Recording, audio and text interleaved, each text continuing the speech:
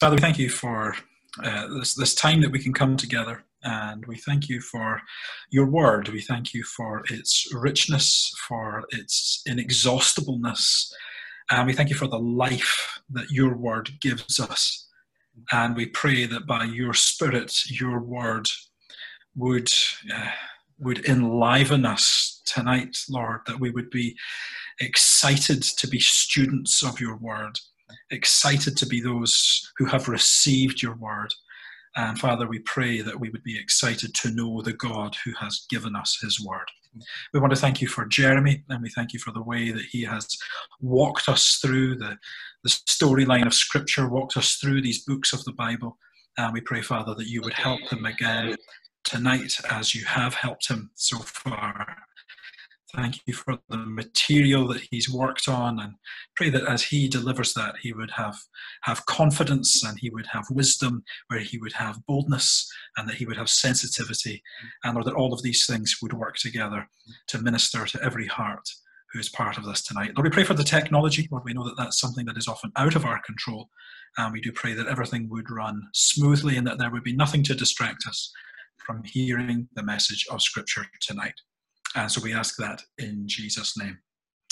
And just before I welcome Jeremy, let me just remind you again, if you could put yourself on mute, that would be a huge help. On the bottom left of your screen, you'll find the mute button. I spot one or two individuals who are yet to mute, and I won't name and shame. I'll just encourage you to find the mute button, and we can move on from there. And to best enjoy this, select speaker view, and you'll get a good view of Jeremy and also of the handout as well. Let me hand over to you. Great, thank you very much, Duncan. Lovely to see you all again. It was interesting as Duncan was praying there that we would have both boldness as well as sensitivity. You'll understand that often I'm saying things that are controversial because the Bible's controversial. The Bible's always been a controversial book, and I'm saying it for you to think about. And if there are things that you don't agree with, there's bound to be something over these weeks that you won't agree with, but examine the Scriptures yourselves, like we're told the Bereans did. Remember the Bereans who listened to Paul? They listened to what he said, and then they examined the Scriptures to see if what he said was true. And that's great. There's nothing, I've got no special knowledge of truth that other teachers or preachers won't have, and you need to examine everything I say according to the Scriptures as well. So it is our authority. I'm not your authority tonight. I only gain authority while I am speaking the truth of Scripture to you. Anyway, we're going to be starting in Jeremiah tonight, and who knows, we may even get into the New Testament if all things go well. We're going to look at the remaining major prophets, Jeremiah, Ezekiel, Daniel, and then we're going to handpick 3 of the minor prophets to have a look at as well, but we want to try and make headway into at least the start of the New Testament tonight as well. So just to give the big picture overview here, you remember there was a united monarchy in Israel. King Saul, then King David, who was the man after God's own heart and looked like he could have been a Messiah figure. And of course, God gives him this promise that there will be a king to sit on David's throne forever. And you start thinking, who could this forever king be? Could it be David himself? But of course, then he sins with Bathsheba. His kingdom is split apart. He recovers it again, but never to the glories of what it was previously. And I guess for the rest of the Old Testament story, they will be looking for how can Israel return to its former glories when there was a king who loved God, honored God, and Israel was winning its victories left, right, and center. But then, of course, we have Solomon, who was the wisest man in all the world. He was fabulously wealthy. He had asked God for wisdom, you'll remember, and God was so pleased by that request that God gave him magnificent wealth as well. He was the man of peace who was able to build the temple. David had been a man of war, you remember, because he had blood in his hands. He couldn't build the temple, but Solomon built this magnificent temple with his great wealth. He's a sign that when we've been given great wealth, we want to be involved in lavish worship as well. Like the woman who paid thousands of pounds literally for that jar of perfume that she poured on Jesus' feet. So Solomon, in a sense, is the Old Testament counterpart of that lavish worship from a wealthy life. But of course, Solomon compromises. He marries lots of foreign women. They bring false gods into the temple. Solomon does not stop that at all. And God judges Solomon and his empire by dividing the kingdom. And then we have, for a couple of hundred years, we have the northern kingdom, which is Israel, and the southern kingdom, which is called Judah. And so Solomon's son, Rehoboam, rules over Judah, but there is now a rival king and a rival kingdom. Jeroboam the first is king over the northern tribe, which is Israel. And as we know, the sad story is the decline of kings, the northern kingdom in particular. Every king is evil, does evil in the eyes of the Lord. There's almost this repetition, this dull repetition throughout 2 Kings. Such and such a king did evil in the eyes of the Lord. They followed in the sins of Jeroboam, son of Nebat, and so on. The peak of whom is Ahab, who marries Jezebel, and there are 450 prophets of Baal, and seemingly only one prophet of God, who is Elijah. So God is sending the prophets at a time when the kings will not listen to God's word. And so that's really where we are here. You'll know, of course, we have two major exiles. This is so key to the rest of the Old Testament story. In the northern kingdom of Israel, there are prophets who bring warning after warning, saying you're going to go into exile unless you repent. The people do not repent. So the great superpower of Assyria comes in 721 BC, takes the northern kingdom Israel off into exile. They are never heard from again. Then the southern kingdom, Judah, continues for about another 120, 130 years, with prophet after prophet again coming and warning the people. And there are a couple of good kings during that time. You remember Hezekiah, who brought the Passover, and the people from the north came and joined with Jews from the south, and they worshiped God during this fascinating Passover feast. And so Hezekiah brought a brief revival. You also have Josiah, the young king, who discovers the book of the law, has it read out publicly. He tears his robe as an act of repentance. He goes up and down Israel, basically grinding all the idols to dust. But these revivals lasted just a very short period of time. And eventually, king after king is not listening, and there will be this second exile in 586 BC. So those are key dates. 721 BC, the northern kingdom off to Assyria. Then Babylon defeats Assyria, and then Babylon under the famous king Nebuchadnezzar comes to Judah, the southern kingdom, and takes them off into exile as well, 586 BC. And that's where all your prophets come in, of course. So we have what we call pre-exilic prophets, who are warning the people that judgment is coming. So Assyria is going to come, Babylon's going to come, they're going to take you off into exile. Then we have prophets during the exile, prophets like Ezekiel and Daniel that we're going to look at tonight. They were both in Babylon. They had already been taken off in 586 BC into exile. And so they write from exile, and their prophecies, of course, will be explaining why the people have come into exile. These are the sins that meant you had to come into exile. But God is still with you in exile. We'll find at the beginning of Ezekiel a glorious vision of the sovereignty of God. He's not just limited to Israel. He's with his people in Babylon as well. And then they will promise each of these prophets, even though they're saying that Israel deserves to be punished, deserves their exiles, they all point to a future day when God will restore his people, will redeem his people through this Davidic king, sometimes just called David, though of course he's not David because David's dead by now, but he will, you're meant to think back constantly to 2 Samuel 7, there will be a king to sit on David's line forever. And we have this continuing storyline, began right back to Abraham. God promised Abraham, through one of your descendants, I will bless all the nations of the earth. Then we add to that promise, 2 Samuel 7, there will be a king to sit on David's throne. So we're looking out for this king, this Messiah figure, this anointed one who will do something that will ensure that the blessing of God stretches not just to Israel, but to all the nations of the earth. And so the stage is very much set by the time Jesus Christ comes. So to get back into the story of Jeremiah, Jeremiah is a prophet both before the exile, just immediately before the exile. So things are really heating up. Babylon is on the scene. And Jeremiah is warning the people of Judah, look, Babylon is coming. God is going to take the people off into exile. And one of Jeremiah's big problems is that there are false prophets in the courts of the kings who are telling the king, look, there's no way God is going to judge us like that. We have the 10 commandments. We are God's special people. Temple worship is continuing as always. There's no way that God's going to send us into judgment. And so Jeremiah has to bring this very uncomfortable message. He's a very lonely man. He has to be. And of course, his calling, he's so young in his calling. God gives him this uncomfortable calling. Jeremiah says, don't call me God. I don't want to do this. I'm too young. I don't want to bring this message of judgment to your people. But that is what he is called to do. Now, he lives through and witnesses the downfall of Jerusalem, we're told here, point 2. And the book of Lamentations, which we won't really look at tonight, but the book of Lamentations is again written by Jeremiah. Actually, in a sense, you have a live webcam as the Babylonians are just wiping out Jerusalem. And so you have this acrostic poem. That's what Lamentations is. It has 5 chapters. Chapters 1, 2, 4, and 5 all have 22 verses in them. 22 verses because there are 22 letters in the Hebrew alphabet, and it's very beautifully put together. So it's like verse 1 will start with A, verse 2 will start with B, verse 3 will start with C, and so on. But of course, obviously in the Hebrew language.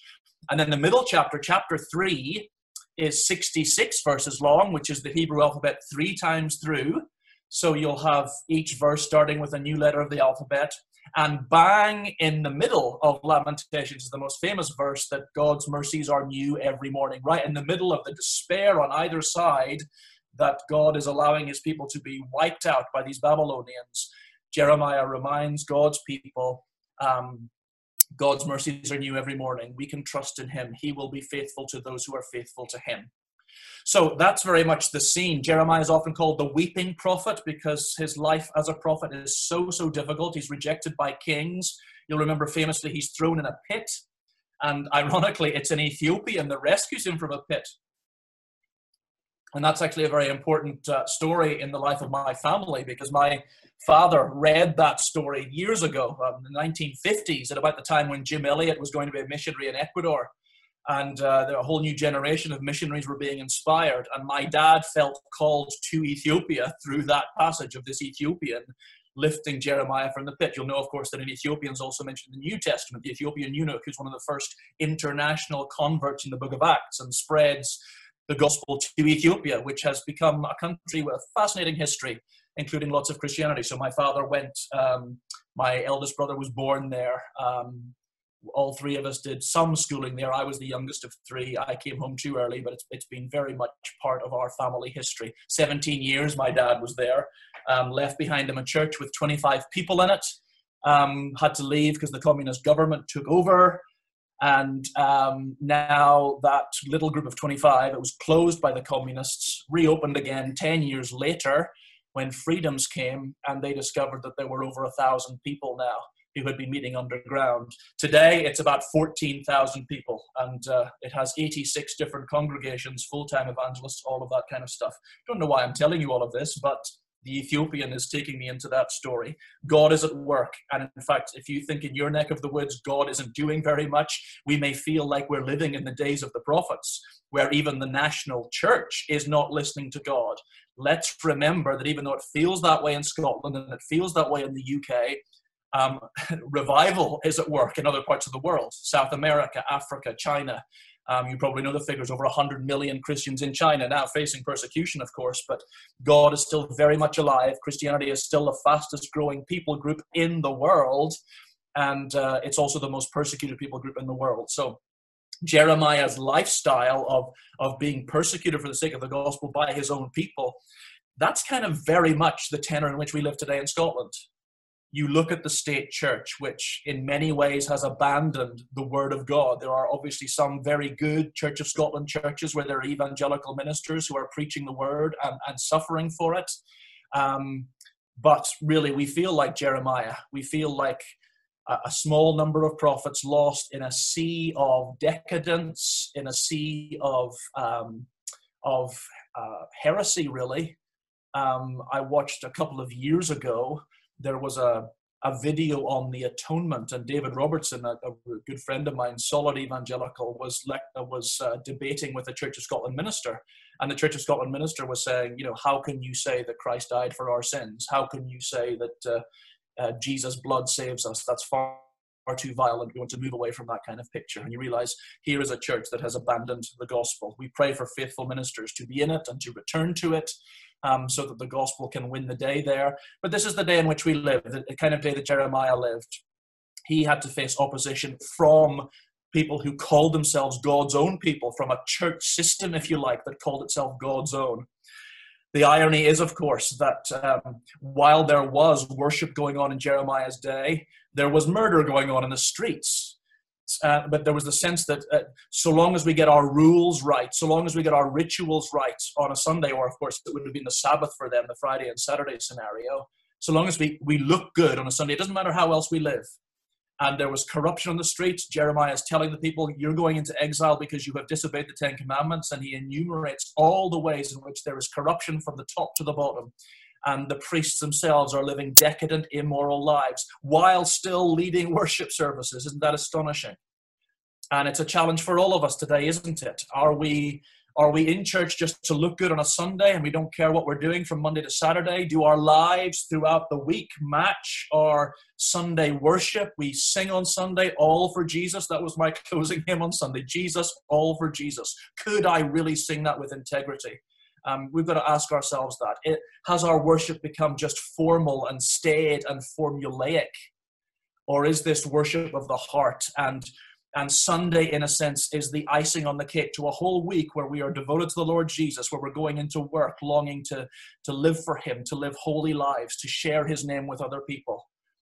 It's up to each of us to say, we don't want just formulaic worship. We want this to be worship of the heart that is 24/7, not just Sunday at 11 o'clock in the morning, but 24/7. I lay my life on the altar for Jesus Christ.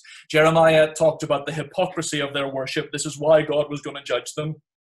He also brought a very unpopular message that I want the people of Judah to surrender to Babylon. I mean, that was incredibly unpopular for these nationalistic Jews. How dare you say that, Jeremiah? That's why he got into trouble. So the false prophets are saying to the king, God's not going to send us into exile. We are his people. And then they're saying, this guy, Jeremiah, wants us to surrender to this foreign nation, to this bunch of pagans. And of course, Jeremiah was asking the people to do that because he knew that exile was inevitable. He had received that message from God, and he cared for the people. He loved the people. So he was quite prepared to bring a message that would make him suffer, a message that would make him appear like, he sticks out like a sore thumb. He is the only one speaking the truth while everybody else is speaking lies. And here's a challenge for every preacher out there today. We cannot bring the word of God to people today and expect that message to be popular. The word of God is like, there's a full-on mid-air collision between two Boeing 747s when the gospel is being preached as it really is and cultural norms are being preached as they really are. There's just a massive clash. You cannot help it.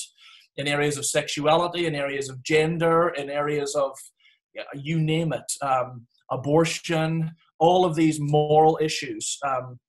You cannot preach the gospel and be popular. It's impossible.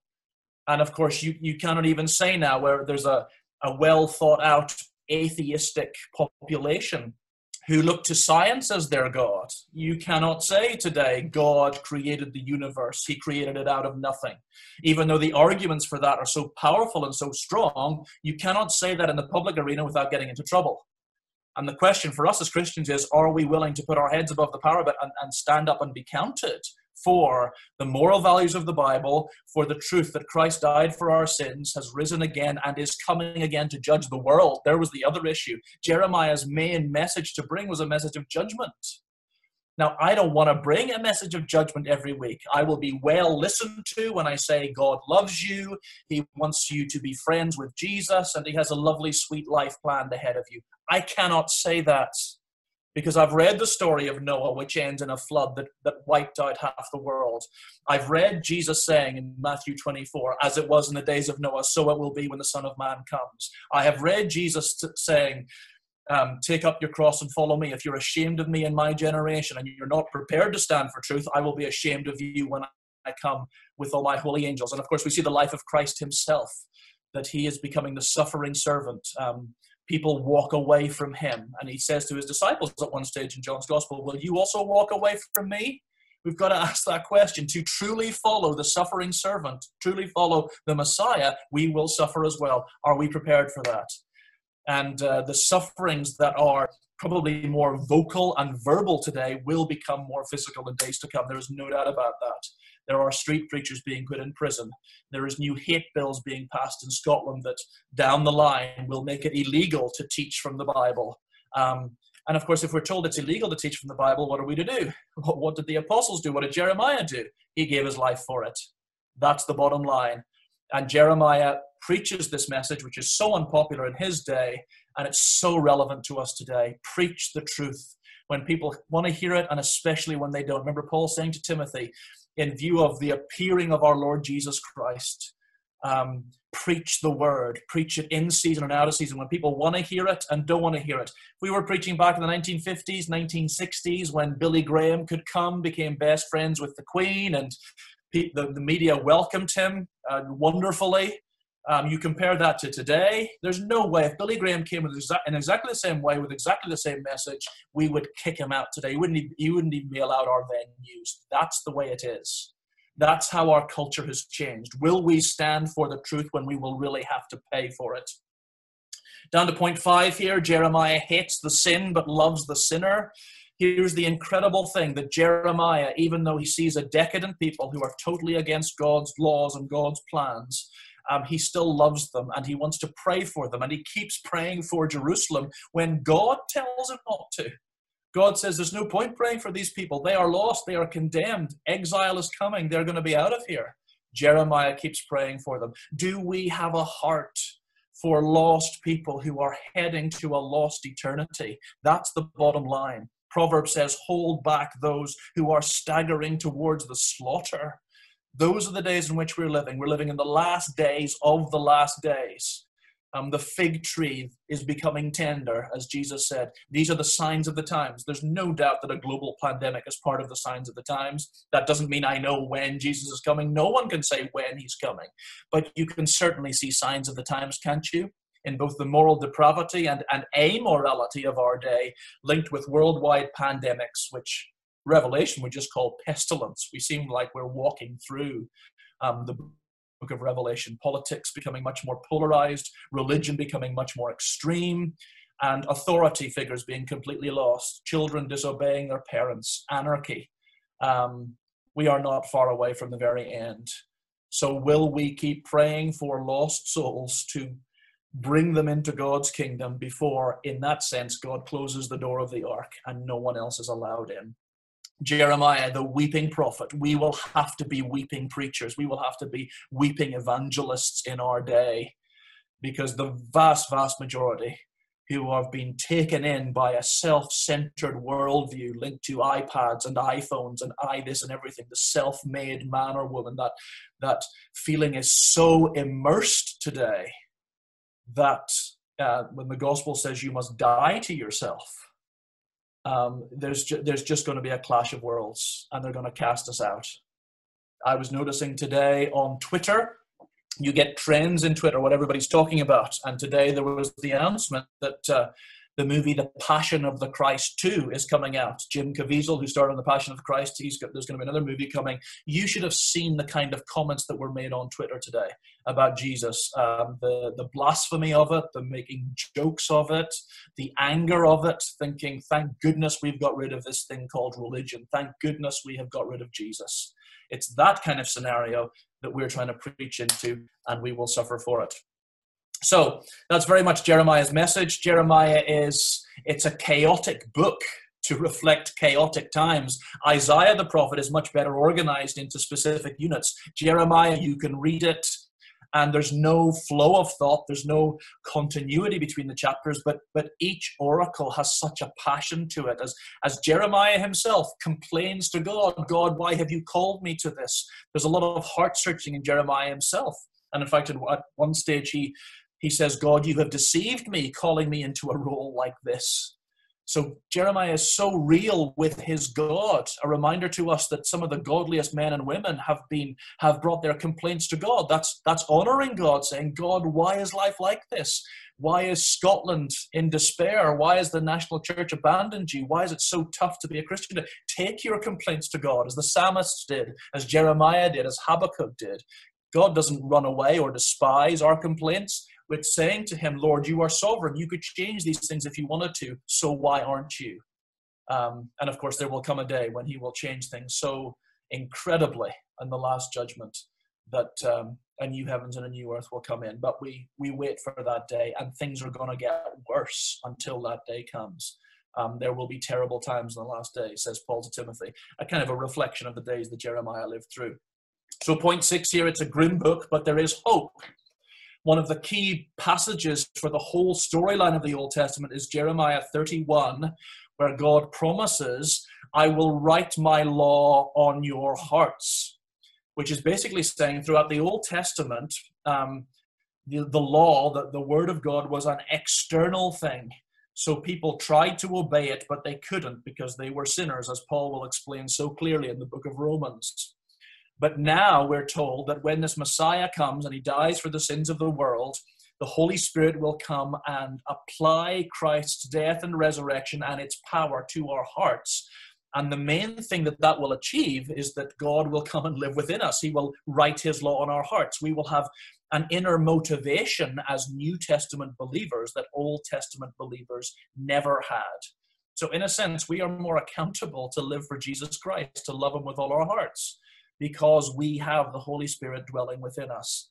So Jeremiah 31, a key text for the whole story of the Bible, where the Holy Spirit's role is to bring the law of God written in stone at Sinai and bring it and write it on soft hearts. You remember God was always complaining, Moses was always complaining in the Old Testament that I have a stiff-necked people, their hearts are like stone. They're not ready to listen to me. God will come and do a miracle in our hearts, a new covenant miracle through the death of Christ, through being born again of the Spirit of God.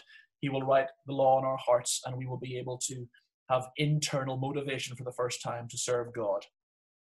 And Jeremiah will say the exile in Babylon, and of course, the book covers both just before the exile and during the exile, but Jeremiah promises us the exile will last only 70 years. And it's fascinating. Daniel in Babylon gets the chance to read Jeremiah. And he reads in Jeremiah that the exile will last only 70 years. And Daniel then gives out a prayer in chapter 9 of Daniel to say, these 70 years are almost up. Let's get ready for God to take us back to our promised land now that we've been in exile. So Jeremiah's 70-year prophecy was accepted as the word of God for those people who were in exile waiting for God to act and move again. And Daniel reads Jeremiah, and it makes a huge impact to his prayer. He reads on the back of reading, he prays on the back of reading the word of God. Isn't that interesting? Do you and I do that? Is our prayer life a shopping list? I want this God, I want this God. Or do we read the word of God where we're called to seek God's kingdom to come and his will be done on earth as in heaven, and say, I want my prayers to have that kind of focus to them. I want to pray worship prayers. I want to pray the glory of God.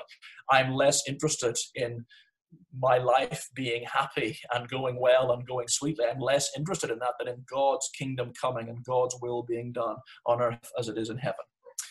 So that's all I'm going to say for Jeremiah. Let's move on to Ezekiel. Again, people struggle with the book of Ezekiel. It's one of the hardest books to preach, actually. But we've got to understand, again, where Ezekiel is. Ezekiel is our first prophet who is actually in exile. The opening chapter says that he was by the Kibar River when he received the word of the Lord. The Kibar River was in Babylon. So he was away, out of his comfort zone right from the beginning of his life. He was away from God's people. And let's remember that Nebuchadnezzar takes the people of Judah into exile 586 BC. He has already started taking people into exile earlier than that. 597 BC is when Ezekiel goes into exile, and he becomes a priest to the exilic community. And it's fascinating, actually, when you chart all the dates in Ezekiel, Ezekiel becomes a priest at 25 years old.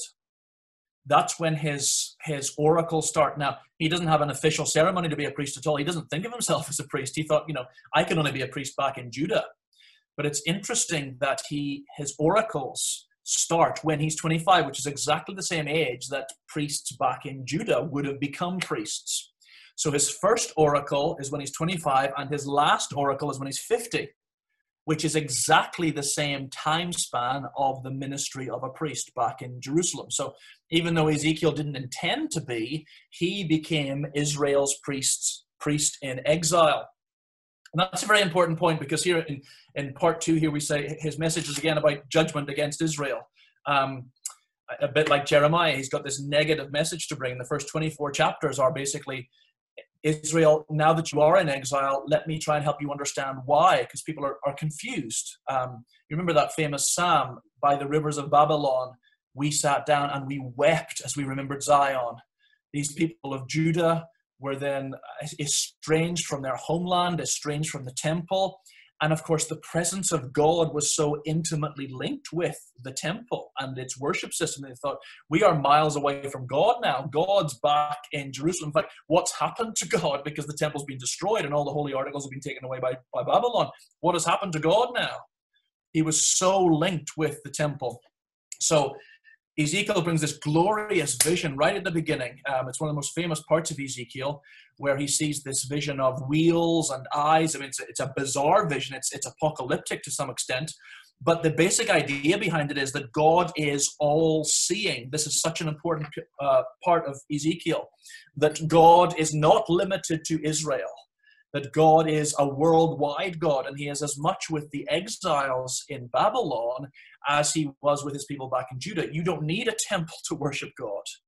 And of course, Stephen in Acts chapters 6 and 7, before his martyrdom, he will make that precise point. God is not limited to Jerusalem. He's not limited to a temple. In the people's day, they all had to come to Jerusalem for their worship ceremonies and stuff like that.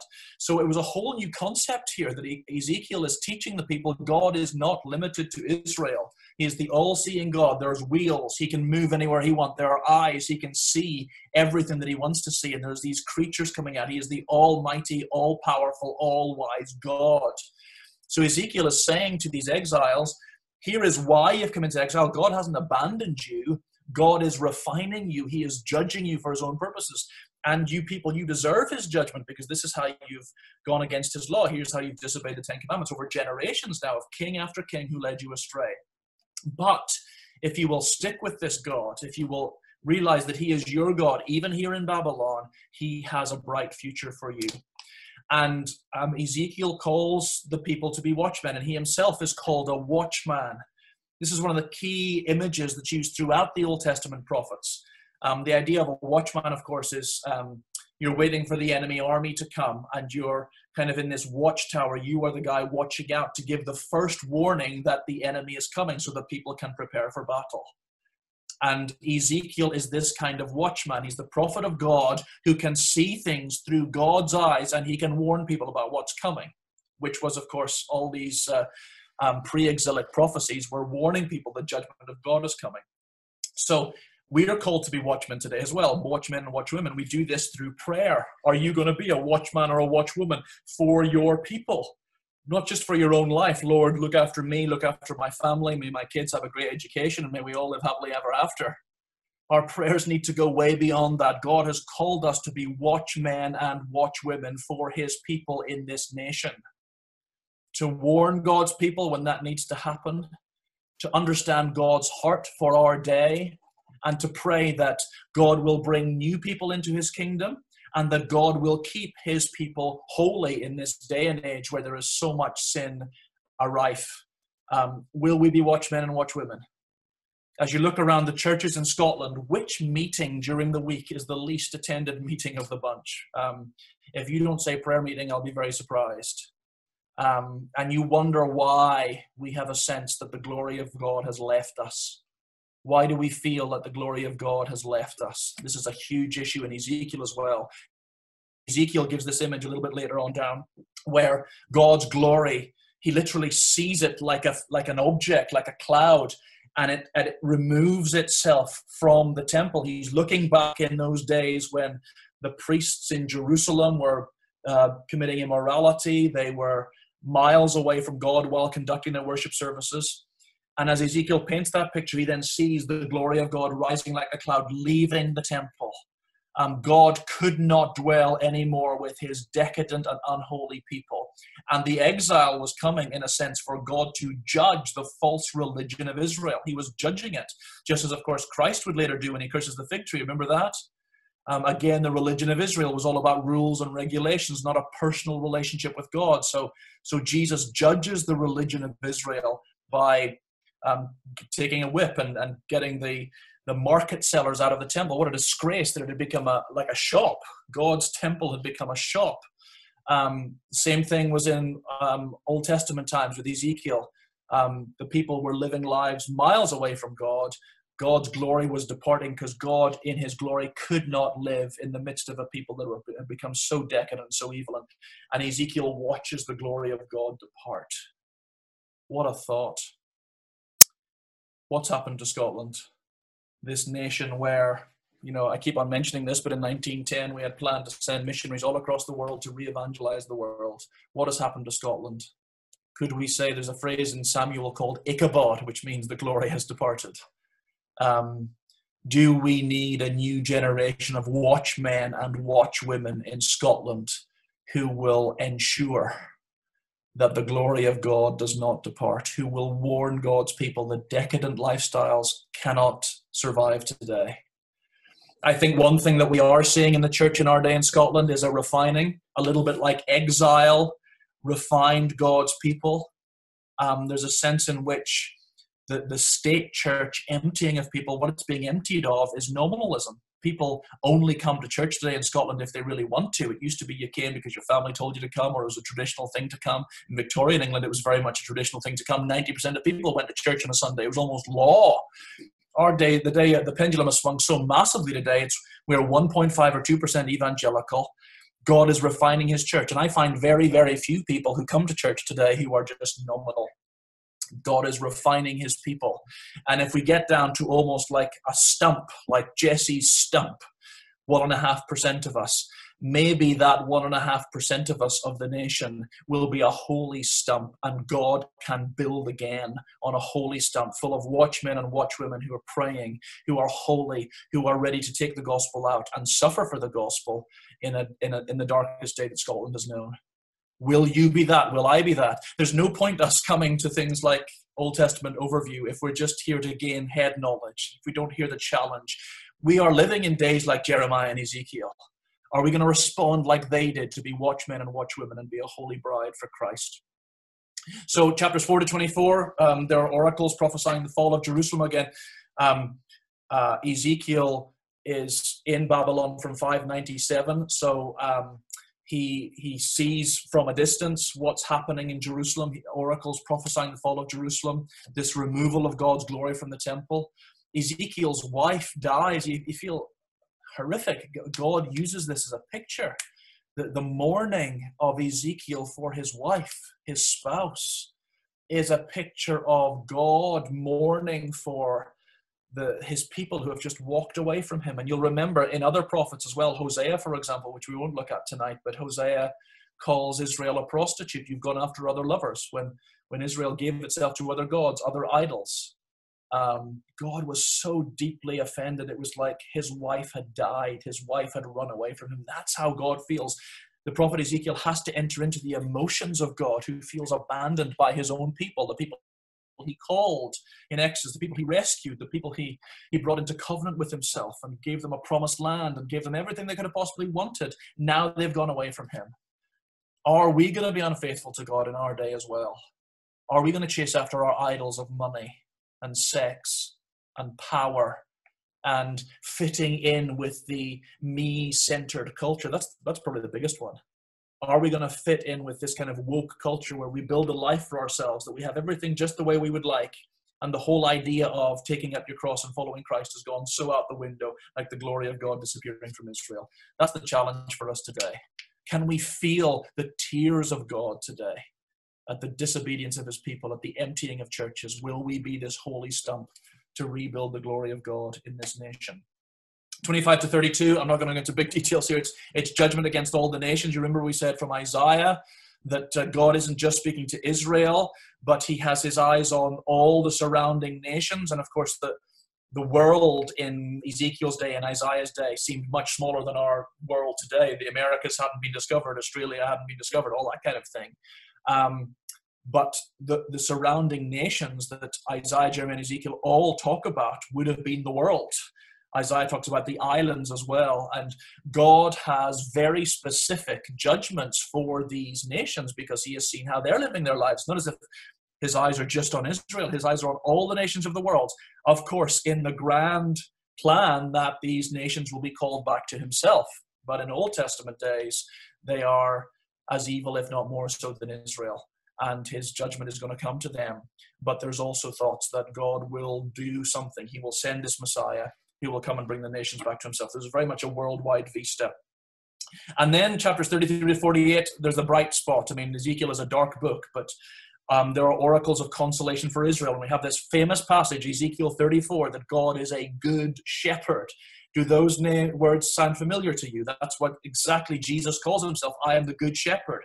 And you'll remember Jesus in John 10 is comparing himself to false shepherds who ran away at the sign of trouble. They didn't protect the flock from the wolves.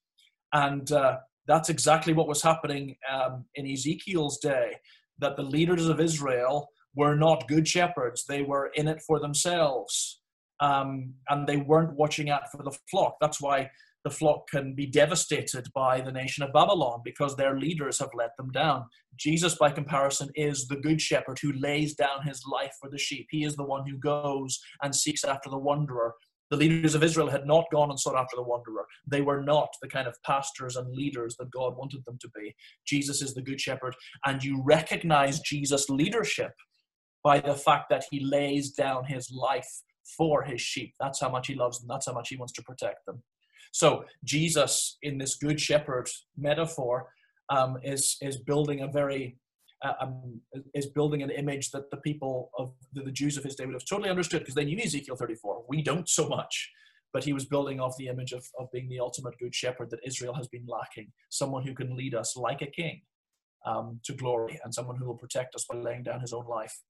Ezekiel 37, another famous passage where the prophet has an image of dry bones in a valley. There's death among God's people. There is no life. The people are in exile now. There seems no hope for them. They are as insensitive to the voice of God as a cadaver is to a human voice. I remember in one of my Bible college classes, a preaching lecturer took us to a cemetery. Seriously, he took us to a cemetery and he asked us to preach to the tombstones. Dear Mr. Smith, dead in this grave, I want to tell you Christ died for your sins and rose again for you. I mean, we all had to say something for about 2 minutes. And we thought, what is this guy playing at? He was telling us as preachers, we will speak to cadavers half the time, to people who are oblivious to the voice of God. And we need the touch of the Holy Spirit if our words are going to have any power in the life of dead bones, dry bones in a valley. And of course, God's message to Ezekiel is prophesy to these dry bones. It's only the power of the word of God carried by the Spirit of God that can bring life to dead people. And of course, Ezekiel then sees these dry bones taking on flesh and becoming a living army for God.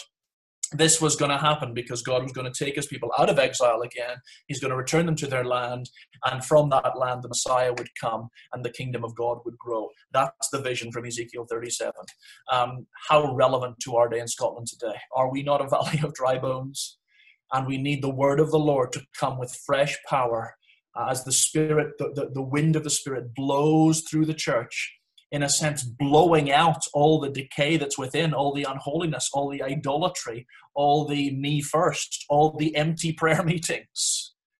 May the Spirit take our words and bring life to them so that the dead come back to life, so the dead Christians can come back to life, if I put it that way. These were God's own people who were the dry bones, and they needed to be reawakened to the sound of their Maker. God can do this, but it takes watchmen and watchwomen who will pray, God, we long, like the desert longs for rain. We long that you would come again, move again in Holy Spirit power to awaken your people, to awaken a witness for your name in this nation, which has seen great works of God in the past, but is now entirely dead to you. Awaken your people, and through your people, awaken this nation to yourself again. God can do this. He can make dead things come to life. We know that because he raised his own son from the dead. And he uses preachers today, and anybody, it doesn't have to be a preacher in a pulpit, can be you going into your workplace, but you are prepared to come and speak the word of God to other people, and you are praying that the Holy Spirit will bring life where there is death. I cannot win a single soul through logic. Logic only takes you so far. It's the breath of God, the Spirit of God, bringing life to a soul that is dead. That's how the gospel comes. That's how salvation comes. So I have a prayer team of 10 people in this church. Every week, every Wednesday, they send me an email saying, can you tell me where you're preaching this week? What passage are you preaching? How can we pray for you? And that group exists because they are praying that even if I'm having a bad week, they are praying that the Spirit of God will anoint these lips to bring life, eternal life, soul-changing life to people who are dead until God moves again in a nation that has lost its way. I keep on feeling like I'm repeating myself in these prophets, but this is the message we need to hear in our day, where our worship is sometimes formulaic, where our state church has gone off the rails. And Ezekiel 40-48, we'll finish with this vision of a pure new worship in the temple. Some people have thought that Ezekiel's temple was a literal temple. They'll think there will be a literal temple built one day on some mountain in Jerusalem. I'm not so sure that that's true. The temple is so large, it's almost unbuildable, and the way it's set up. But the whole idea is of there will be pure Levites worshiping the Lord as God intends. And it's really a picture of heaven. It's a picture of glory. One day you and I, sinners though we are, failures though we are, will be glorified. We will be so clothed with Jesus Christ that we will worship God in an ideal way forever and ever and ever in his holy temple. That is the vision that stirs us and keeps us going. So that's how we read about Ezekiel's temple. Very difficult passages, but glorious passages as we think of the New Jerusalem where worship will be all that God wants it to be. Right, moving on to Daniel. Historical background to Daniel again. He is another exile, like Ezekiel was. He's in Babylon. We don't know whether they ever met. There's no mention of each other, but they're in the same place more or less. But Daniel is right in the courts of Nebuchadnezzar. And of course, he rises in the courts of Nebuchadnezzar. I wish we could spend all night on Daniel. It's probably my favorite book of the Old Testament and has had much more of an influence than its size would suggest. The book was written about 530 BC. It's important that we wrestle with this because liberal scholars look at Daniel and say it couldn't have possibly been written in 530 BC because its prophecies are so incredibly acute. Daniel will predict the empires that will follow the Babylonian Empire. But we know, for example, that the language that Daniel uses in Daniel relates to the day in which he lived and not later. If you imagine the English that was written 400 years ago is very different to the English written today, you can analyze more or less the time frame that language was written. It's the same kind of thing as you can do with Daniel. You can analyze the language of Daniel and say, this is pretty much the time frame it was written. In the 500s BC is the best fit. We also know, as another little tidbit, that in the Qumran caves, where lots of scrolls of the Old Testament were discovered, there was a complete scroll of Daniel that was discovered in about 160, that states that it's from 160 BC. It wasn't discovered in 160 BC, it was discovered in the 1940s by a shepherd boy who threw a stone in these caves, and suddenly all of these manuscripts come to light. A full manuscript of Daniel, which according to carbon dating goes back to about 160 BC. So Daniel was already a text that was revered and accepted as the word of God, that these Essenes in Qumran would have read as the word of God by 160 BC. It takes a long time for a book to become scripture. So Daniel must have been written considerably earlier than that.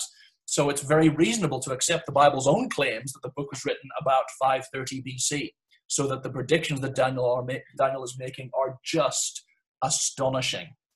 Let's get into some of those. But before we do that, the first 6 chapters are basically the narrative part. Chapter 7 onwards will be the visions part, where future kingdoms are mentioned and so on. But the first 6 chapters are basically how to live a godly life in a pagan setting. Daniel is in a pagan setting. Chapter 1, he knows where to draw the line. He knows how to show that he is a Christian, if you like. Where he draws the line is the food that was offered. He didn't want to eat food that was offered to idols, all that kind of thing. He decides to eat vegetables instead. God honors him for doing that. Where do you draw the line as you're living in a pagan working environment? How do you show that you're a Christian? What are the things that the kind of conversations you won't get involved in, the office gossip you won't get involved in, the mockery of the boss that you won't get involved in to show that you're a Christian? When somebody says, what did you do on Sunday? Will you show that I went to church. God's important to me. I have a Bible in my desk. All those kind of things. Where do you draw the line with the culture today and say, I am not going towards the culture here. I'm going towards God's word and his kingdom. Daniel drew the line at food, and God honored him and raised him up, of course. Here was a wonderful thought that Christians in a pagan empire can rise to very, very high positions because they're good workers. Back to the book of Jeremiah, actually. Jeremiah tells the people of Israel to pray for the prosperity of Babylon. So people who were moved away from Israel to this pagan nation, they were working in this pagan nation, pray for the prosperity of the city. It'll be good for you if the city is prosperous, this pagan city under Nebuchadnezzar, if it's prosperous. Think about that as you go into Aberdeen and work as an accountant or whatever you do. Pray for the prosperity of the city and devote yourself, if you're in whatever line of work you're in, teaching or accounts or oil. Devote yourself to that work for the prosperity of the city, because ultimately it's God's city. It's a city that God wants to reclaim for himself, and he wants us to be godly workers and rise up. There's nothing wrong with rising up the employment pyramid. In fact, wonderful thing when you see sold out Christians who are also bosses of top companies. I've seen bosses introducing alpha courses to their business because they're the boss. Isn't that wonderful? That's where Daniel got promoted to almost second in command to Nebuchadnezzar and then later to Darius, because he was a fabulous civil servant. Got himself in trouble, of course, because he would not stop praying. He had prayed all his life, but of course, jealous other civil servants who weren't Jews got him in trouble because he prayed so publicly and so openly. What testimony will you not give up on as you go to work? You can't go into work and preach John 3:16 all day, every day. That's just not going to happen. But are you living a life that shows God's values? And are there stands that you are ready to take on moral issues? Say, for example, you will not back down from those stands because this is the word of God. And to back down from those places, you must betray your king, and you cannot do that, even if it means you get into trouble. Daniel got into trouble because he wouldn't stop praying. And of course, it led to the lion's den. Awful trouble. But then, here's the beauty of it. In both the Daniel story in the lion's den and Shadrach, Meshach, and Abednego in the fiery furnace, they meet God in a deeper way because they stand for truth and because they suffer for it. They meet God in a deeper way than they ever would have done had life been smooth sailing and they didn't have to stand up for the truth. Perfect example, Shadrach, Meshach, and Abednego, they're willing to go all the way to the fiery furnace. And we kind of think, oh, well, they knew that God was going to rescue them. They didn't. Because when Nebuchadnezzar is telling them, guys, I'm going to throw you to the fire, they say, well, our God can rescue us from this fire, but even if he doesn't, we're prepared to go. And of course, they're thrown in. The fire is so hot that the people who threw them in are scorched themselves.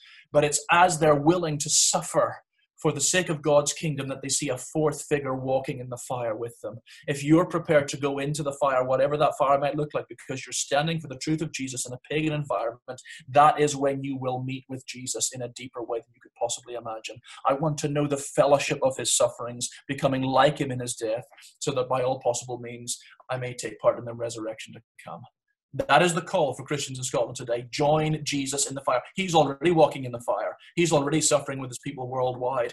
And if more intense suffering comes our way, are we prepared to stand for him, go to jail if that's what it takes, but certainly stand for him in the public arena, face the fury of other people, and then meet Jesus in the fire? Those stories are so practical right in the middle of this prophet. But then we have Daniel's visions, and I'm going to give us a break in just a few minutes. Daniel's visions from chapter 7 to 12, this is where it becomes really, really fascinating, where Daniel presents this vision of these beasts, and they're basically naming the superpowers that are still to come in an extraordinary way. We have visions given in different ways, but they make similar points. So the 4 great empires, Daniel is part of Babylon, obviously, and then Daniel is predicting through the vision of the statue, for example, that Babylon will be overtaken by the Medo-Persians, and you'll know that Cyrus, who is mentioned in Isaiah, King Cyrus, who is king of the Medo-Persians, he's the one that's going to destroy Babylon and then let God's people come home. Then after the Medo-Persians, there will be the Greek Empire under Alexander the Great, famous hero. And then when Alexander dies, his kingdom is divided into 4 during what we would call the intertestamental period, during the time between the end of the Old Testament and the coming of John the Baptist at the beginning of the New Testament. This is all happening in that kind of 400-year period. So we have the Babylonians leading to the Medo-Persians leading to the Greeks under Alexander the Great, and the Greeks leading to the Romans. In about 67 BC is when the Roman Empire really starts to take over from the Greeks. So when Christ arrives, here's the stunning thing, when Christ arrives, you have the Romans bringing all their transport systems so that the gospel can go across the world faster than ever before. The Greeks bringing their language. The Greek language was the first real worldwide language of trade and commerce and government and all of that. So there was a brilliant road system allowing the gospel to travel further than ever before, and language, or the New Testament, is written in Greek. And of course, the Old Testament was later translated into Greek. It's called the Septuagint, sometimes called the LXX 70, because there were, certainly tradition says that there were 70 people who were involved in translating the Old Testament into Greek, and it's a brilliant translation. Those Greek translations of the Old Testament would have been in all the major cities among groups of Jews that Paul went to. So that when Paul went to preach the gospel to Athens and to Ephesus and all these places, they would have already been aware of the law of Moses and all of that, because the Old Testament in Hebrew had been translated into Greek, this worldwide language. So all of that to say, God is engineering these empires to do what he wants them to do when he wants them to do it, to set the background for the gospel of Jesus Christ. The astonishing thing is that in Daniel chapter 9, I really wish I could go into detail. I remember preaching this, and as I was preaching it in Edinburgh at Faith Mission Conference, I almost had to stop in the middle of preaching because it was so wonderful. So wonderful. We get to the point where Daniel is predicting the Roman Empire. And we are told that an anointed one will be born during this Roman Empire. And of course, the word anointed one is simply the word Messiah. And we're told in Daniel chapter 9 that this anointed one, this Messiah, will be cut off from his people. He will be cut off from his people. What an amazing way to express crucifixion outside the city walls. The Messiah was cut off from his people, and that was going to put an end to sin. That's what Daniel 9 says. That this Messiah figure would be born during the days of the Roman Empire. He would be cut off from his people, and that's what would bring the end to sin. I mean, there's the whole gospel in Daniel 9, 500 years before Jesus even arrives. And Daniel will also depict not just the empires coming after him, but the nature of those empires. For example, he will predict that Alexander the Great's empire will travel across the world so quickly because they have the fastest horses. And he's predicting this 200 years before Alexander even comes on the scene of time. You can understand why the liberals want to change the dating of Daniel from 500 BC to about 150 BC, because his knowledge of the future is just so extraordinary. Daniel will also mention, here's a fascinating bit that we'll finish on, Daniel will also mention an antichrist figure called Antiochus Epiphanes. You don't have to memorize that name, but Antiochus Epiphanes was a man he was a monster basically, and he took over Jerusalem in his day. Daniel is predicting this 400 plus years in advance. He takes over Jerusalem in about 170 BC, and he goes and he does the most despicable thing possible for a Jew. He goes and he sacrifices a pig on the altar in the temple in Jerusalem. That's what he does. And that act is called the abomination of desolation. And if you understand Daniel here, Daniel will predict this antichrist figure, Antiochus Epiphanes, coming, doing this disgraceful thing right in the heart of Jewish religion, sacrificing a pig, an unclean animal, on the altar there. Later on, the Emperor Titus, in about 70 AD, will come, and he will also ransack Jerusalem, and he will put up the Roman standard, the Roman flag, which was an object of worship. The Roman state was an object of worship. He will put that in the temple in Jerusalem. These are both Antichrist figures, Antiochus Epiphanes and Titus. They are both predicted by Daniel, 530 BC, but they will foreshadow the ultimate Antichrist figure who is still to come in our day. First John will tell us there will be a series of antichrists leading to the ultimate antichrist. It's not difficult to see who some of them are. Nero was clearly an antichrist, used to pour tar on Christians and set them on fire in his gardens for his own fun. Hitler was clearly an antichrist, exterminating 6 million Jews and having this kind of messianic complex. I'm sure if you were in the Second World War, you would think Hitler was antichrist, but of course he's come and gone. But we are waiting for, after a series of antichrists, there will be the Antichrist who will do false miracles, it would appear. He will somehow create some kind of world government. We're getting into very complicated issues here. And he will oppose God's people and persecute them. And it will be the return of Messiah that will crush him. The story's already been written. Daniel in 530 BC is already predicting the coming of the ultimate Antichrist, and that the return of the anointed one who was born during the days of the Roman Empire and was cut off from the people through crucifixion, it will be his return that will bring the end of Antichrist. And as Daniel keeps on saying, the kingdoms of this world will become the kingdoms of our God. This is the repeated theme in Daniel. God's kingdom is an everlasting kingdom. He is over every empire. He allows an empire like Assyria to rise and then fall.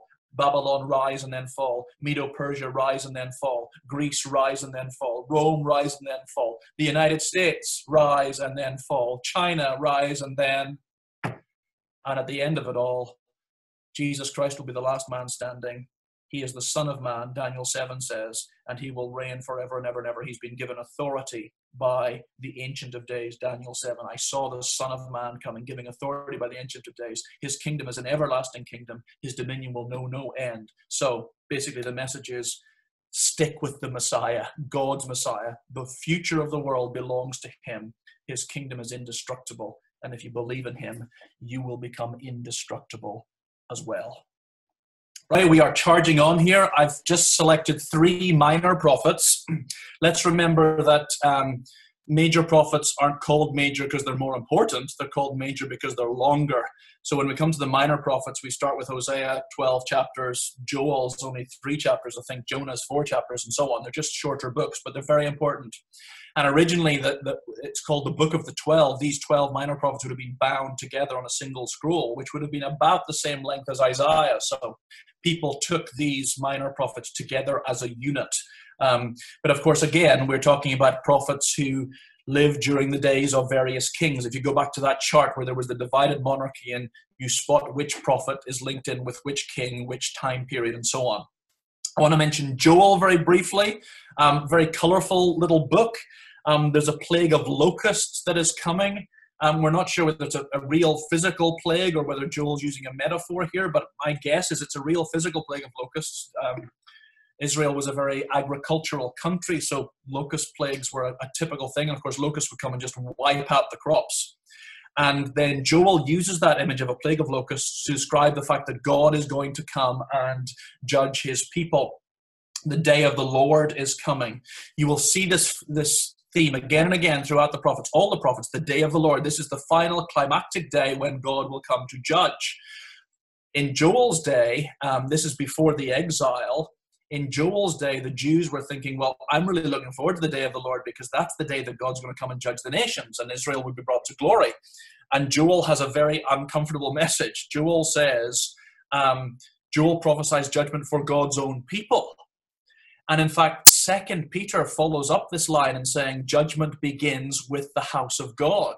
Just as the Old Testament people of God were refined through the exile, so the New Testament people of God, the church, will be refined through God's judgments before then God judges the nations of the world climactically.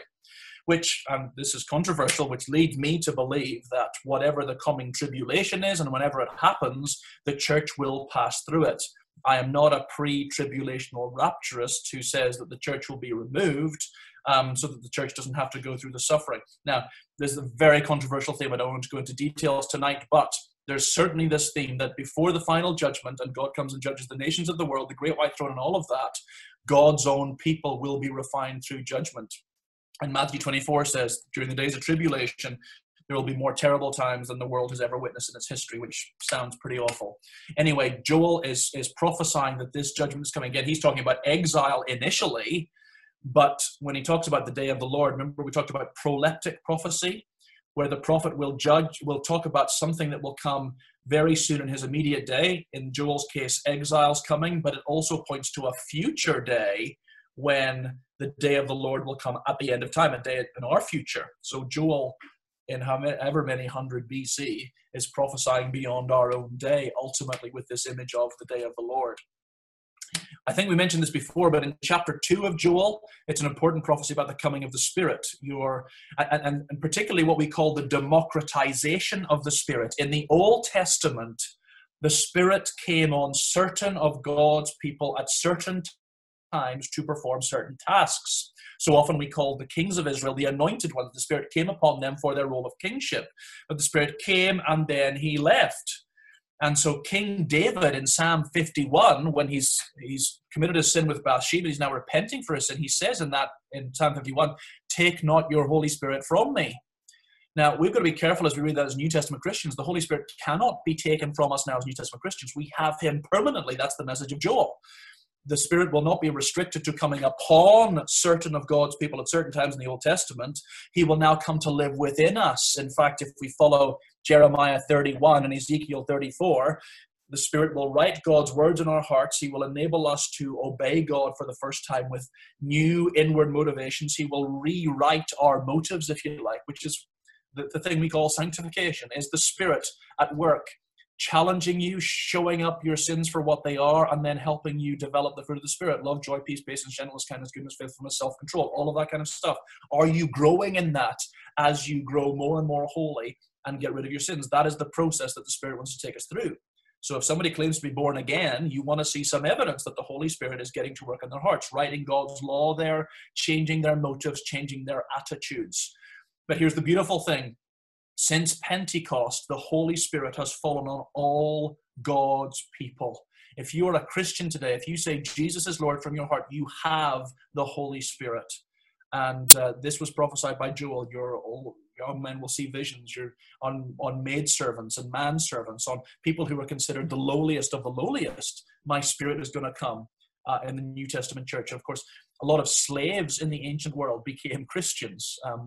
But half the population of Rome in Paul's day were slaves, and a lot of them had become Christians, and they too were filled with the Spirit every bit as much as the apostles themselves. Here's the wonderful thing. You have the Spirit of God in you. You have the same Spirit that dwelt in Moses as he prophesied, the same Spirit that came upon Jesus at his baptism, the same Spirit that filled the apostles as they went out and preached on the day of Pentecost. It's the same Spirit.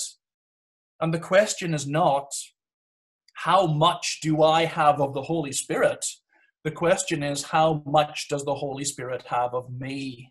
He wants you to drink him in. He is permanently in your life, but it's up to us to keep drinking him in, to be being filled with the Holy Spirit of God. Are you doing that? That's part of the message of Joel, which then Peter quotes in Pentecost, and he combines it with saying, the Spirit's going to come, it's going to be in all people, and then the day of the Lord is going to come. Obviously, we live in between those 2 points. The Spirit came 2,000 years ago at Pentecost. The day of the Lord is still to come. We live in these days. Are we making the most of people who have the Holy Spirit living within them? Let's move on to Jonah. I'll spend very little time here. It's one of our favorite stories from Sunday school, rightly so. Jonah's unique because there's no oracles in Jonah. All the rest of the prophets are the prophets bringing an oracle to God's people. Jonah himself becomes the message because he is the most disobedient prophet in the Old Testament and also the most successful prophet in the Old Testament, which is a sign that success in ministry isn't always God-driven. Lots of successful ministries and huge churches You just need to go to a guy like Joel Osteen, who will give people everything they want to hear. He will tickle so many itching ears that, the ears will fall off eventually. And he has built the biggest church in America and appears on Oprah Winfrey and all that kind of stuff. And he is just a heretic from start to finish. We've got to recognize these people. Jonah is unfaithful to God. He runs away. We've often read Jonah chapter 2 as saying, this is Jonah's prayer of repentance. There's no repentance there at all. He keeps on being self-centered. If you look at all the I pronouns throughout Jonah chapter 2, I will do this, Lord. I am far better than these pagan idolaters in Nineveh that you're calling me to save. I don't want to go and save them. How can a good God like you want to save pagans like that? But when you rescue me from this ship, I will, from this whale, I will come and offer my praises to you. It's me, me, me, me, me. He is a walking iPad, if I can put it that way. Jonah is a disgrace, so much so that at the end of Jonah 2, beginning of Jonah 3, the fish vomits Jonah out. The verb in Hebrew is vayeka. You can almost feel the vomit coming out. It's a little bit like the church of Laodicea in the New Testament. I'd rather you were warm or cold, but you're good for nothing, so I will vomit you out of my mouth. That's what God does to Jonah. Jonah then comes into Nineveh. He's been in the gastric juices of a fish, so no doubt his skin is bleached utterly white now. He looks ghost-like as he comes into Nineveh, says, 40 more days and Nineveh will be destroyed. He's loving that message. Please come and destroy Nineveh, God. They're a bunch of wretches. I deserve your grace, but they don't deserve your grace. Of course, the Ninevites, remarkably, the king gets off his throne, repents, covers himself in cloth and ashes, and even the cows, even the beasts are covered in cloth and ashes. And there's a theme of animals throughout Jonah. The very last verse says, should I not care for my people there and all these animals? God's interested in the animal world. That's just a passing thing. Anyway, Jonah hates the people of Nineveh. They are the Assyrians. They are the great warlords. They have treated people abominably. That's true. But God wants to have mercy on these repentant people. If you repent, there is always room in the kingdom of God for you. And so by Jonah chapter 4, Jonah's waiting for this judgment to come. The people have repented. Jonah hates that fact. He sits outside the city, looks at the city and says, God, will you bring fire down from heaven? I'm waiting for your fire to come. But instead of the fire falling on Nineveh, the fire falls on Jonah. He's so hot during the day. And then God, by his grace, allows this plant to grow very quickly and cover his face, and Jonah gets the comfort of the plant. And Jonah's so relieved to have the comfort of the plant. And God has to teach his disobedient prophet a valuable lesson here. Jonah, you don't deserve my grace any more than these Ninevites do. These Ninevites can't tell their left hand from their right morally. You have had all my teaching. You've been given the 10 Commandments since you were a kid. Of course you're one of mine. But these people of Nineveh, they can't tell their left hand from their right. There are 120,000 people in this city, the largest city in the world. I care for each one of them. You think they're scum. I think they're people for whom my son will ultimately die. That's the bottom line of Jonah. Do we not share God's compassion for people who seem so evil, so away from God's grace? Do they deserve God's grace any less than we do? We homegrown believers, many of us who ourselves have sinned and been hypocrites and all of that kind of thing, just like Jonah is. We don't deserve God's grace one iota more than the darkest soul you could find on the planet. And our job is to share God's heart. That Jonah is the only book that finishes with a question: should I not have compassion for all of these morally darkened people and the many animals as well? And the point is, yes, we should have God's compassion. And there is no one who is too far from God's grace. Let's not live like kind of this separated bunch of elect who sit in home group Bible studies saying how dreadful the world out there is becoming and waiting to be beamed up to paradise. No. We need to share God's compassion for the lost men and women who are walking up Union Street on a Friday night, some of them drunk out of their heads. Can we bring something of God's love to bear in their lives? They can't tell their left hand from their right. They've been brought up in a society that has lost its Judeo-Christian values. Why should they want to know anything about our God unless we come and become a Bible to them by loving them, by showing them God's grace, and by going overboard? No pun intended on Jonah going overboard, but us going overboard to reach men and women who are utterly in darkness. It's all about the compassion of God. And the last book we're going to look at in the Old Testament Isn't this a dramatic moment? It's 10-9, is Haggai. This is just an example. The last three prophets of the Old Testament, Haggai, Zechariah, and Malachi, they're all post-exilic prophets. So we're no longer in the pre-exilic or exilic prophets that are saying, here's, exile's coming, here's why you're in exile, here's all the oracles of judgment and doom for Israel and all of that kind of stuff. Now with Haggai, Zechariah, and Malachi, we have prophets speaking to the group of people who returned from Babylon, firstly under Ezra and Nehemiah. You remember their ministry, Nehemiah rebuilding the walls, Ezra the scribe who taught the word of God to the people, led them in repentance. But after a period of time of being back in the promised land, a small group of Jews now, there's only a small beleaguered group of people who have come out of exile now. The glory days of David are long gone, and the people are apathetic. The people are much more interested in building their own paneled houses, making sure their own incomes are secure, their own economy is straight. They're much more interested in that than in building the temple of God. And Haggai basically comes and says to them, you've stopped working on the temple. Give careful thought to your ways. God has allowed drought to come. He's allowed famine to come to waken up his people. These were signs that God was wanting to speak to his people. You become apathetic. You're wanting to look after your own economic well-being. So I'm going to take away that economic well-being until you seek me again. And I wonder if that's part of what God's doing through this coronavirus today, our economic well-being, which has become our idol. Is he taking away that economic well-being to speak to us again, to say, who are you with me? And Haggai basically says, rebuild the temple, put God in his rightful place, get the worship structures right, put me as number one, and I will look after your economic status. I will look after Jerusalem. I will rebuild it again. I will make it great and glorious. I will bring my king to sit on David's throne forever. But you've got to put me first. Seek first the kingdom of God and his righteousness, and all these things will be added to you. Matthew 6:33. That's basically the story of Haggai.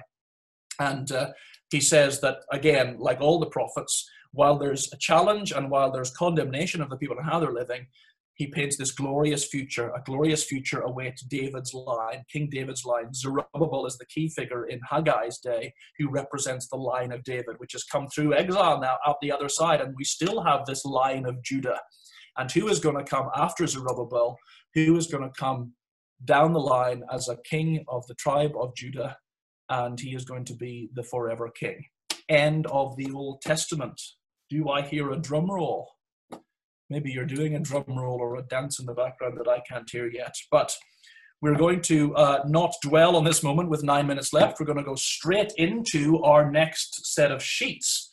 So hopefully you have got the first New Testament sheet. And I'm going to be looking here at what happens between the Old Testament and the New Testament. So we're going to start on this page now, the first of our New Testament. And we're just going to start charting what happens in between Old and New Testament and start to think about four Gospels. Why four Gospels? What image of Jesus do they bring? And all of that kind of thing. So on my 8-minute countdown now. What happened in the 400 years? There was 400 years between Malachi, the last author of the Old Testament, and John the Baptist, the coming of Jesus, the Gospels, the New Testament. What happened during that 400 years? Well, Daniel has already told us. Babylon is taken over by Medo-Persia. Medo-Persia is taken over by Greece. And then Greece is taken over by Rome. And by the time we come to Jesus' day, basically Israel is an outpost, an awkward little outpost, a runt of the Roman Empire. It was a very small area. It was quite an important area because it was literally kind of the center of the globe where it was a trade route. So Rome was concerned about what was happening in Israel as a trade route, but also because Israel had this very strange religion that the Romans couldn't get their heads around. In the Roman Empire, of course, you had a plethora of gods. You worshiped the Roman gods, and particularly you worshiped the emperor. And that becomes a huge thing toward the book of Revelation for Jewish Christians who suddenly realize they can't worship the emperor, they have to worship Jesus Christ. And that's what gets them into trouble, and eventually a lot of them were martyred because of that. But Palestine becomes this minor outpost of the Roman Empire. Herod the Great is ruling over Palestine at Christ's birth. Basically, the Roman Empire appointed local rulers and they could be rulers of Jewish descent. Herod the Great, of course, was despised by the Jewish people. He was a very violent man. He would basically butcher all his opponents on his way to the throne. And he was also a Samaritan, which was not very popular. Samaritans were considered, basically when the northern kingdom of Israel went off into exile, there were a few groups of people still left behind, a few Jews left behind there, and they intermarried with other races. And those Jews that intermarried with other races became the Samaritans. So that's why the Jews hated the Samaritans. They were seen as half-castes. They were seen as not pure Jewish blood, and there was great rivalry between them. So wonder of wonders, of course, when the gospel goes from Jerusalem down to Samaria, that's a huge thing. God's interested in Samaritans. When Jesus tells his Good Samaritan story, how can a Samaritan ever have the adjective good next to him? Anyway, Herod the Great rules over Palestine at Christ's birth. He's an unpopular ruler, but he has all of Rome's authority behind him. And of course, while Israel is under Roman rule, of course, they've been under lots of different rulers in the past. They've been under the Ptolemies. They've been under Antiochus Epiphanes, this absolute monster of a man.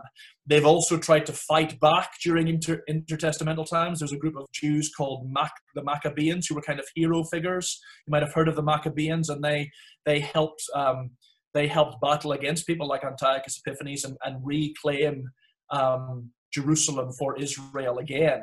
And some of these Maccabees, people would have looked to them as, are they the Messiah figure? There's this idea of Messiah is growing and growing and growing. But of course, the Maccabees come and go. The Romans take over. They're under Roman rule again. Who is going to free us from the oppression of Roman rule?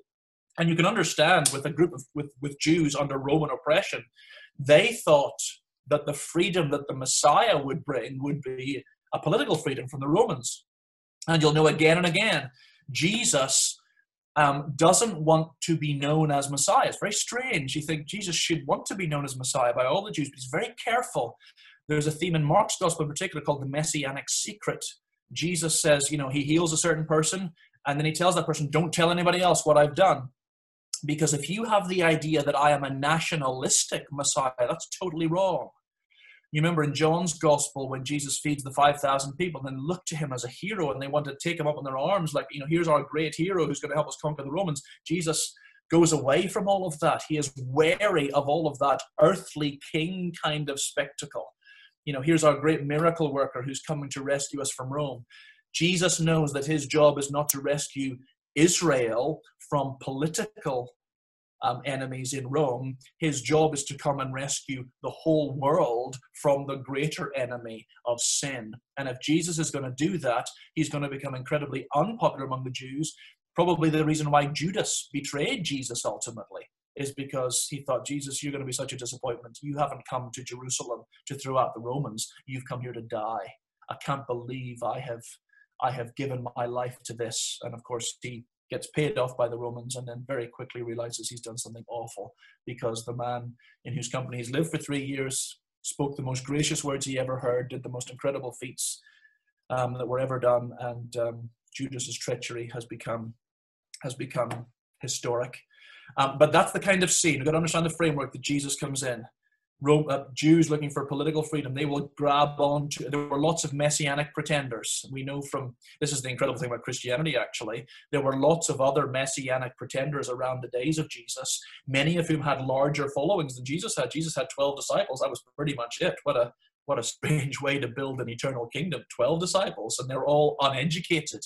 Peter, James, John, none of them would have had a seat in the synagogue.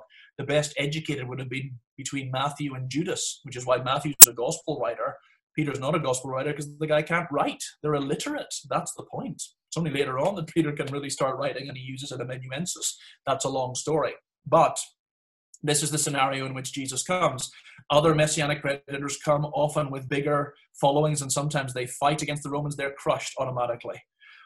What happened to the Jesus movement? This man who was a Galilean peasant spent most of his time not in the hotbed of influence in Jerusalem, spent most of his time with Galilean country folk, fishermen. That's where he spent most of his time. That's where he did most of his preaching. He gives a Sermon on the Mount to people who were peasants. And then he comes to Jerusalem ultimately, and he keeps on telling his people, I'm actually come to Jerusalem to die. And with every other messianic movement, every other messianic pretender, and there were loads of them, that movement fizzled out at the death of the leader. With Jesus of Nazareth, the exact opposite happened. This small little fledgling movement called Christianity, there were 120 Christians in the upper room in Acts 1. This small movement led by this peasant itinerant teacher who was known as a miracle worker, but did everybody know him? Can anything good come from Nazareth? He comes to Jerusalem. He dies horribly naked on a Roman cross. He's just butchered. He would have looked a pathetic, weak mess on the cross. And yet 3 days later, something happens that will change the world. And we're still speaking about it 2,000 years later, and it's growing. And I remember a friend of mine on a plane flying over Rio de Janeiro, seeing the huge statue El Salvador, the statue of Jesus over Rio de Janeiro, probably the biggest city in South America. And this Christian thinking to himself, how did Jesus get so famous? Well, we're going to find out. How did Jesus get so famous? If we're just talking about a crucified Messiah, we would never have even heard his name. Something happened 3 days later that led to a group of 12 all spreading his word across the globe, eventually dying for his name. But before they died, they wrote down his memoirs, which have been called Gospels. And these Gospels and Acts, the history of the church and Paul's letters, Paul himself would say his whole conversion comes back to seeing this risen Jesus. He was an opponent of Jesus. He sees risen Jesus. His life's turned upside down. James, Jesus' own brother, doesn't believe in him before Jesus dies. Then for some reason starts believing in him after he dies and becomes an outspoken preacher saying, my big brother is the Son of God. And we know in 54 AD, Jesus' brother James was stoned to death. Josephus tells us that. The secular history tells us these characters, these apostles were real men. They really died for the sake of this Messiah who they believe rose from the dead, conquered death, conquered sin, conquered hell, showed that there is a world to come, an afterlife, and will take everyone who believes in him with him to a heavenly home. There is the mystery of this figure whom we worship. We worship 2,000 years later as the Son of God. And in the next 3 weeks, we're going to try and unpack his life, why his life made such an impact, why his teaching is still so alive today, and how we can be what one ministry calls themselves, how we can be Acts 29, continuing the mission that the apostles started and taking the message of a crucified, risen Messiah to a world that needs to hear it, to a world that Jesus is their only hope. We'll end it there, and we will come back with the four Gospels, Matthew and so on, next week. Thank you so much for listening. Let me just pray now. We're already past 9. I'll pray briefly, and I will bid you a good evening. Lord, thank you so much for your word. May your word dwell in us. May this not just be a mental exercise where we think, oh, I really know what Ezekiel's about now. I know a bit more about Joel. I know a bit more about why there are 4 Gospels. Father, may we not leave it there. May we realize that we are Messiah people, and that those original 12 who were so convinced that Jesus had risen from the dead that they were prepared to die for that truth when there was an emperor cult and pagan religions all around. They faced stronger opposition than we're facing today. May we follow in their footsteps and walk in the footsteps of the suffering servant, be his people today, and point the way for others to come to know him as well, so that they may know the hope that the whole of Scripture is building towards. This is my Son, in whom is all my delight. Thank you for everybody tonight. Bless us, bless our loved ones. Go with us now until next week. In Jesus' name, amen.